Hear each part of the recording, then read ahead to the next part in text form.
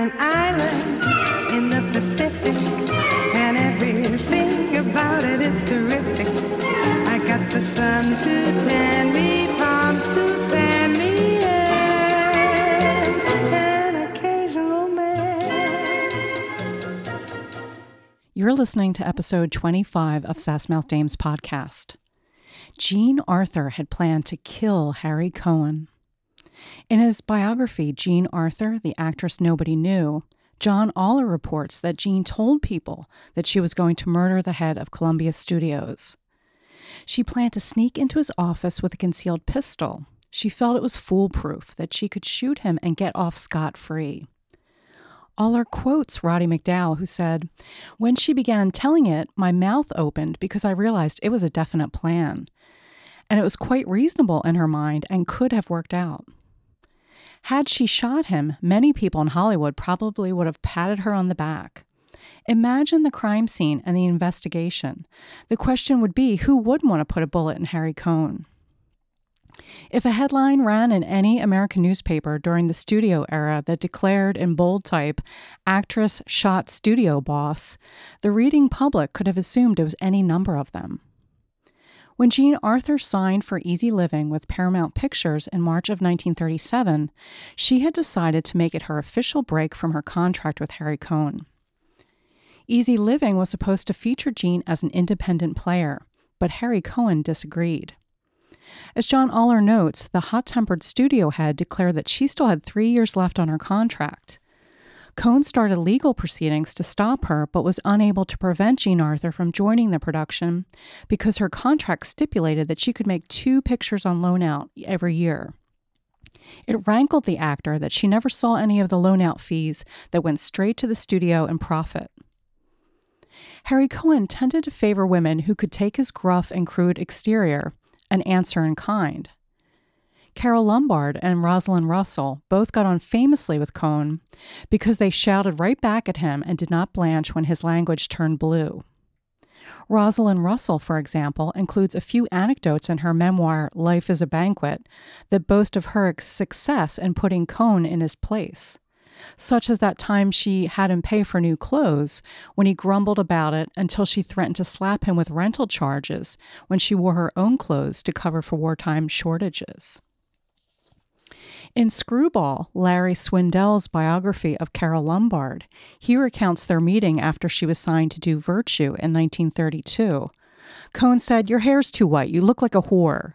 Carole replied, "I'm sure you know what a whore looks like if anyone does." When he made a pass at her, she is supposed to have said, "Listen, Mr. Cohen, I've agreed to be in your shitty little picture, but fucking you is no part of the deal." He replied, "That don't mean you can't call me Harry." Carole learned the art of a salty tongue to keep men from chasing her around desks. With Harry Cohen, you had to dish it out as well as take it, but that was not Jean Arthur's way. She was reticent. Above all, she valued her privacy. Fan magazines referred to her as the American Garbo and frequently voted her as the most uncooperative of stars. She didn't like to give interviews. She wanted to stand on the merits of her work without having to massage the media outlets. Cohen hectored her to do publicity, pose for photos, and grant interviews, but she wanted no part of it. Jean regarded the fan magazines as intolerable exploitation.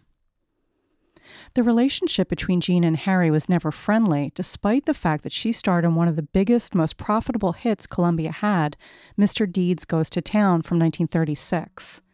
As Bob Thomas noted in his biography, King Cohen, The Life and Times of Hollywood mogul Harry Cohen, Jean Arthur was the undisputed queen of the Columbia lot. Rita Hayworth gained the spotlight through her willingness to do publicity once she was signed in 1939 for Only Angels Have Wings, but no one could contest the fact that Jean's pictures were critical and commercial successes. Emily Carmen's study, Independent Stardom, Freelance Women in the Hollywood Studio System, notes that Jean's bid for freelance status did not occur until the 1940s. Until then, a series of litigious action and counteractions between Jean and Harry Cohen remained the norm. She sat out in suspension for months after completing Easy Living. Jean left Hollywood at the time and spent more time in New York with her husband, producer Frank Ross. Jean Arthur is often celebrated for playing nice characters. John Ahler's biography includes the consensus among film scholars that she was nice and she made being nice interesting. More to the point, Jean Arthur showed us women who tried to be nice but often failed or only did so reluctantly. Of all the actors in classic Hollywood, no one showed you in greater relief the workings of their moral compass like Jean Arthur did. She's trying to be good, but she's only human after all. Jean Arthur's lapses from goodness are when she truly shines. Let's look at all the things that she does in Easy Living that are definitely not nice. Sure, she attempts to return a sable coat, but she also wants to give out about a ruined hat, and the last dime she forfeited on bus fare in order to return the coat. She raises her voice at Edward Arnold and says, "You don't have to get mad just because you're so stupid," in the height of exasperation, to the man who just gifted her an insanely gorgeous coat. When she arrives late to work and is fired, she takes a picture off the wall and brains the magazine manager with the portrait that has the caption, "The Ideal American Boy." After the manager Louis from Hotel Louis offers her a veritable palatial penthouse flat for the same price she paid for a cold water walk-up, $7 a week, she still wants to bargain for more and insists upon her daily egg for breakfast as part of the deal. She also takes a posh dinner on the cuff as well. My point is that Jean Arthur isn't simply nice. She struggles with doing the right thing. From the very start, we know we're in a proper woman's picture. The picture's opening credits revel in the pleasure that many women find in the ritual of getting ready for an evening. We'll see the same thing in opening montage of a woman dressing for a formal evening at the start of The Hard Way in 1943 with Ida Lupino.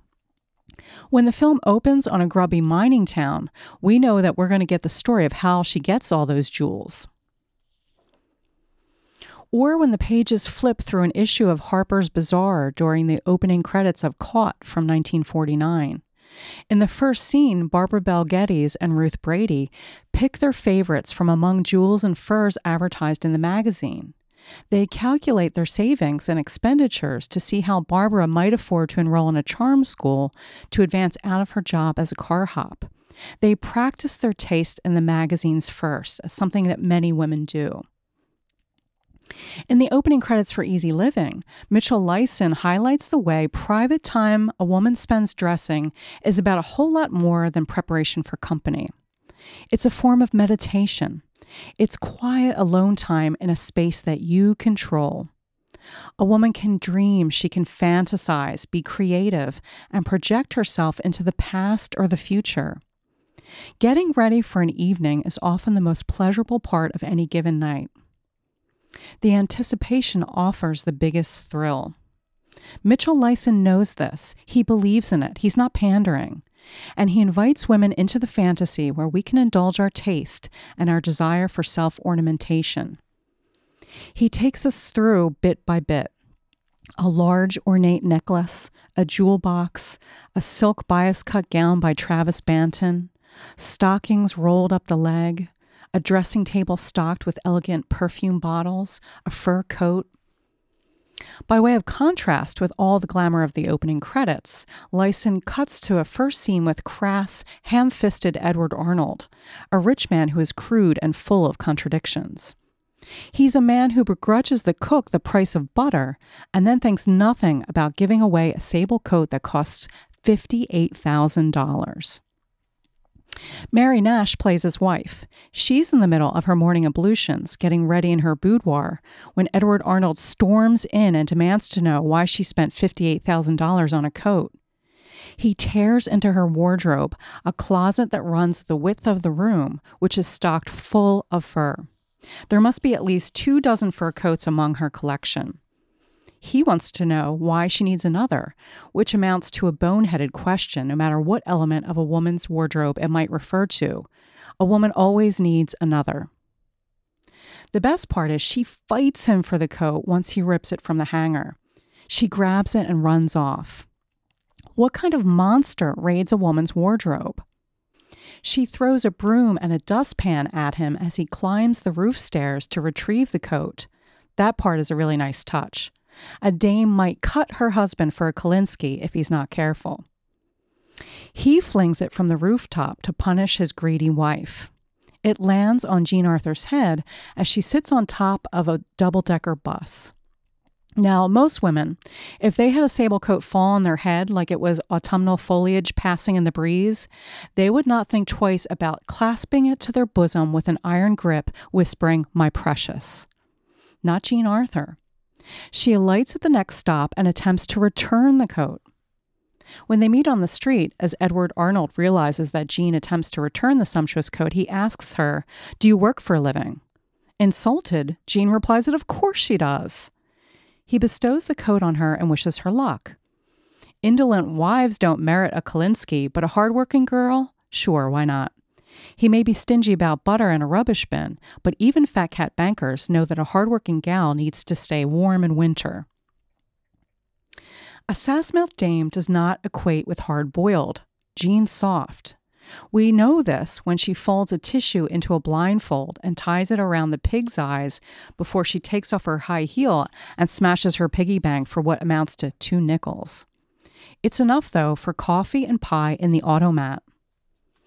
I have a not-so-minor obsession with women in the automat.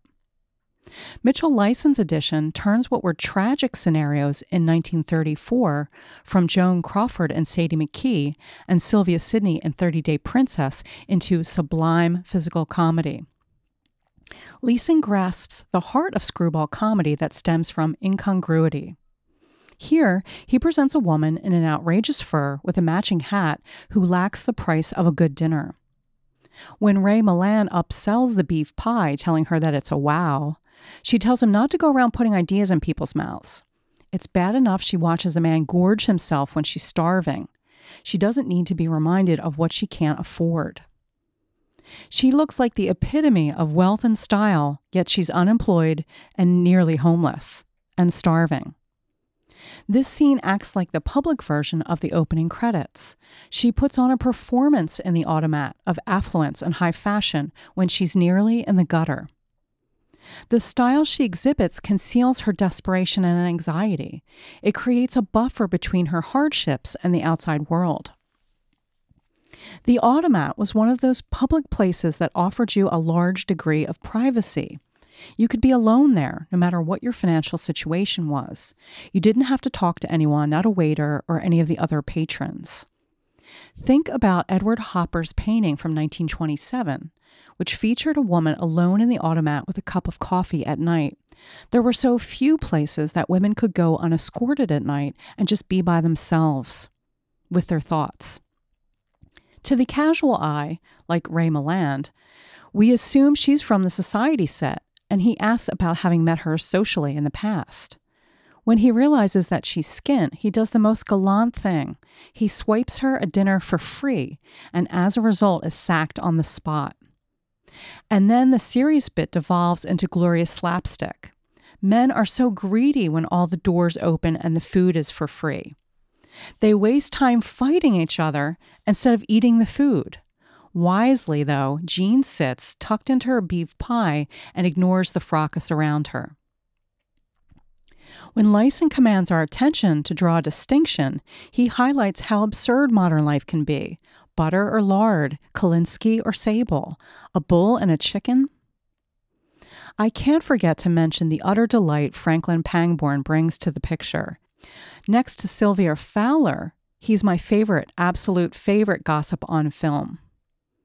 If I knew how to make a ringtone, it would be him saying, "The sablest sable coat they ever did sable," when he gossips with Louis about the Bull of Broad Street taking Jean Arthur on as a mistress.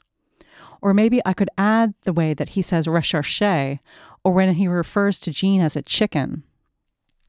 And bless him, he arrives laden with finery. Franklin Pangborn's arms are loaded with a gown, ostrich feather fans, shoes, jewels for her to see if she likes them because he discovered her and thinks the fat cat banker will pick up the tab.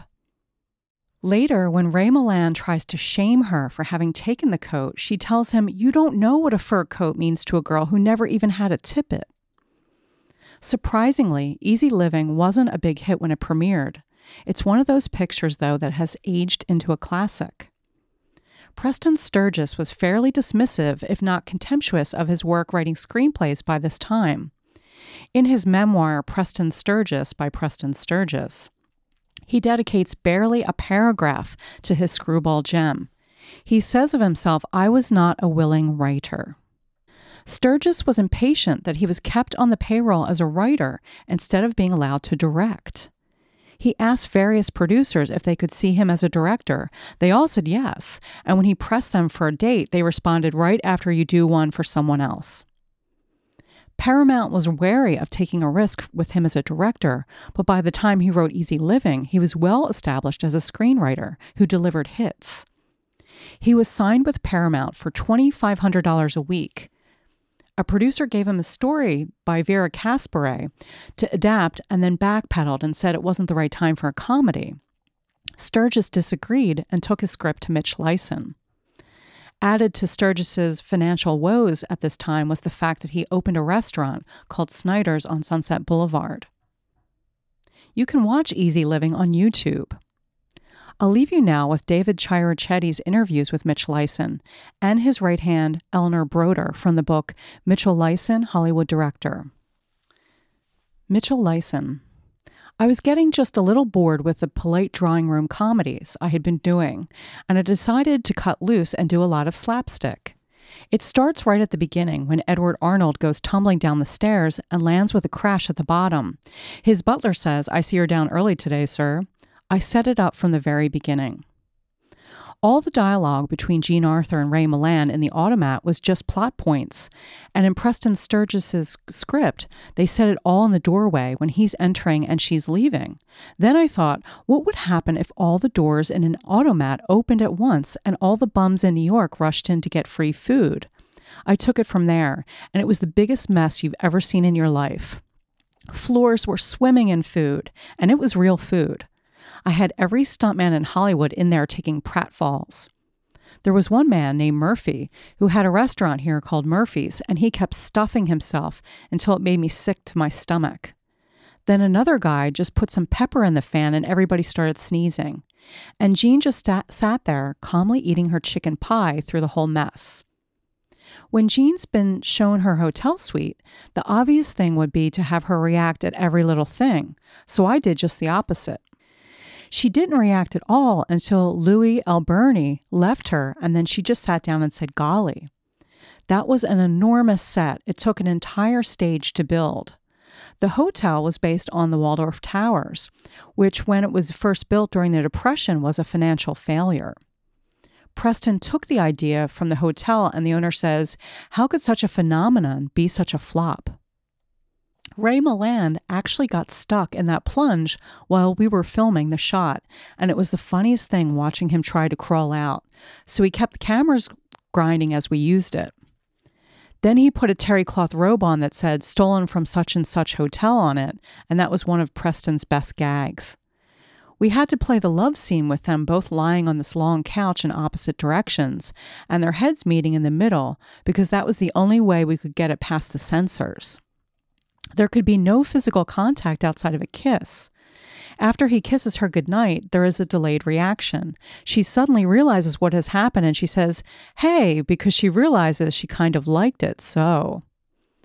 I cast Esther Dale as the secretary because she looked just like Eleanor Broder.